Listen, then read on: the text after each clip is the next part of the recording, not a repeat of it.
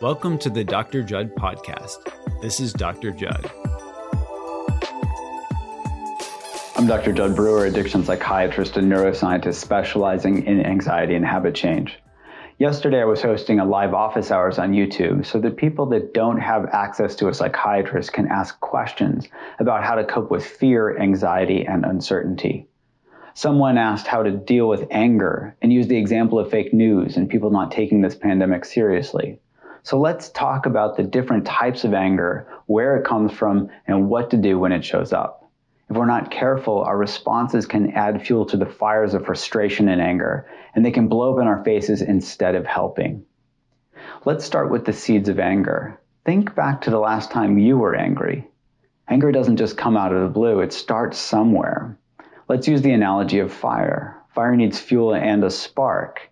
Campfires keep us warm and make our marshmallows brown and gooey so we can enjoy s'mores, while forest fires create a lot of damage.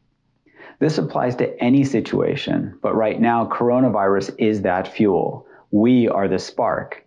How do we use this fuel to create those glowing embers of warm connection and spread these by kindness, instead of pouring gasoline on the fire and burning everything around us?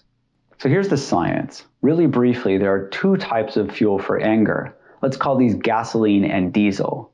The gasoline type is anger born from expectations, basically not getting something that we want. The diesel type of anger is born from getting hurt, being put in a vulnerable situation, or basically anything related to fear. Interestingly, similar to gas and diesel fuel, which both start from crude oil, both types of anger have something in common: wanting. With expectations, we can get angry when we don't get something that we want. With fear, we can get angry when we get something that we don't want. The only difference is the polarity. Expectations are related to wanting more of something, and fear is related to wanting less of something. Let's take the example of coronavirus. There's a lot of anger and outrage out there about fake news. Someone could be fueling their own anger with either gasoline or diesel. If their expectations of wanting people to only disseminate accurate information aren't met, they're adding gasoline. If they're afraid that fake news will keep people from taking the situation seriously, they're adding diesel. Both add fuel to the fire, and neither help the situation. Why? When emotions burn hot, we can't think or see clearly. Just like anxiety and fear, anger also makes the prefrontal cortex, the thinking part of our brain, go offline. This is where the terms explosive anger and blind rage come from. It doesn't matter what fuel caused the fire. What matters is that the forest is burning. This applies to any anger we're seeing out there right now. Check to see if anything's made you angry lately. Has it been your local, state, or national government not doing enough? Or doing something that you're afraid will make things worse? Has it been something that you've seen people do at the grocery store or on social media? Has it been something that a family member has done? So how do we bottle all of this fuel and use its energy to drive forward together? Here's a simple 3-step process that you can use when your anger flares up. 1. Remove yourself from the situation if you can and find a safe place. This might be a different room or just pushing back from your computer or phone. Take a few deep breaths or do a short mindfulness exercise like bringing your awareness to your feet to ground yourself in the present moment. This will help your thinking brain come back online so you can see that you're standing in front of a small fire holding a gallon of gasoline so you don't throw it on the fire. 2, when your thinking brain is back online, remember back to the last time you dumped that fuel on the fire. It could have been a social media post that outraged you and you angrily replied only to get into a Facebook or Twitter fight in front of the whole world. Or it could have been your spouse doing something really small that caused you to blow your top. Do you feel proud of those moments? Of course not. Remember what the shame or regret feels like right now. It's a very useful flame retardant. Just like paying attention and seeing what cigarettes taste like, they taste pretty bad, or that eating 3 pieces of cake and feeling that stomach ache you got as a result, seeing the results of your actions clearly hacks the reward systems in your brain so that you're less excited to do that behavior in the future. But this only works if you take a moment to really feel into those feelings of remorse and shame, not as a way to beat yourself up, but as a way to help you learn.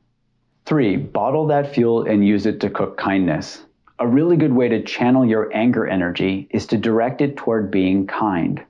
I'll go full on into my lab's research showing how a specific type of mindfulness practice called loving kindness can literally change how your brain fires in a later video. But for now, I'll give you an example from something that happened in my kitchen early this morning. I was about to heat some water for tea when my wife asked if she could use the microwave first. I noticed a couple of self-righteous, what about my tea thoughts coming into my head, and some clenching feeling in my body. But remembering for me how selfishness feels much worse than kindness, I said, sure, go ahead. She couldn't find the thing she was going to microwave, so I suggested that I just go ahead and get my water started while she found it. She left, and she came back when the microwave still had about a minute to go. I could sense a little impatience. Today's her first day of teaching her college students online. She's a little bit nervous. And I noticed how I was starting to catch that irritability as my mind started spitting out thoughts of, really? You can't wait 1 minute? This is a great example of the social contagion that I talked about in an earlier video. Impatience triggers irritability and so on.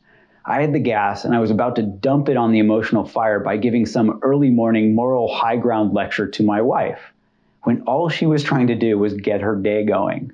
We both knew from all of our previous times of me doing this, how this burns our relationship. So instead, I took a deep breath and we hugged for 40 seconds, big and strong, while the microwave finished heating my water. By the time the microwave beeped and my water had boiled, our emotions had cooled down and dissolved into smiles. This might be hard to relate to right now, but really, it only takes 30 seconds to stop and hug your spouse or kids. It's really important to remember that we're all on edge right now, and it's critical that we step back and be understanding both with ourselves and others. We should expect stronger emotions and emotional reactions from ourselves and others, and work not to take things personally. Don't be hard on yourself. Don't be hard on others. I'll end with a page from the book my wife and I are reading together before we go to sleep, called The Boy, the Mole, the Fox, and the Horse. What do you think success is? Asked the boy. To love, said the mole. So today, instead of trying to be successful at being right or making other people change their behavior, see if you can first remind yourself what it feels like after the fire of anger has raged through the mental forest. And see if you can instead bottle that fuel of anger to be successful at loving and being kind instead. Onward together. I hope you enjoyed this episode. Please don't forget to subscribe to receive future episodes, and please share this with friends or loved ones who might find the content helpful. To learn more about mindfulness and habit change, visit drjudd.com. See you next time.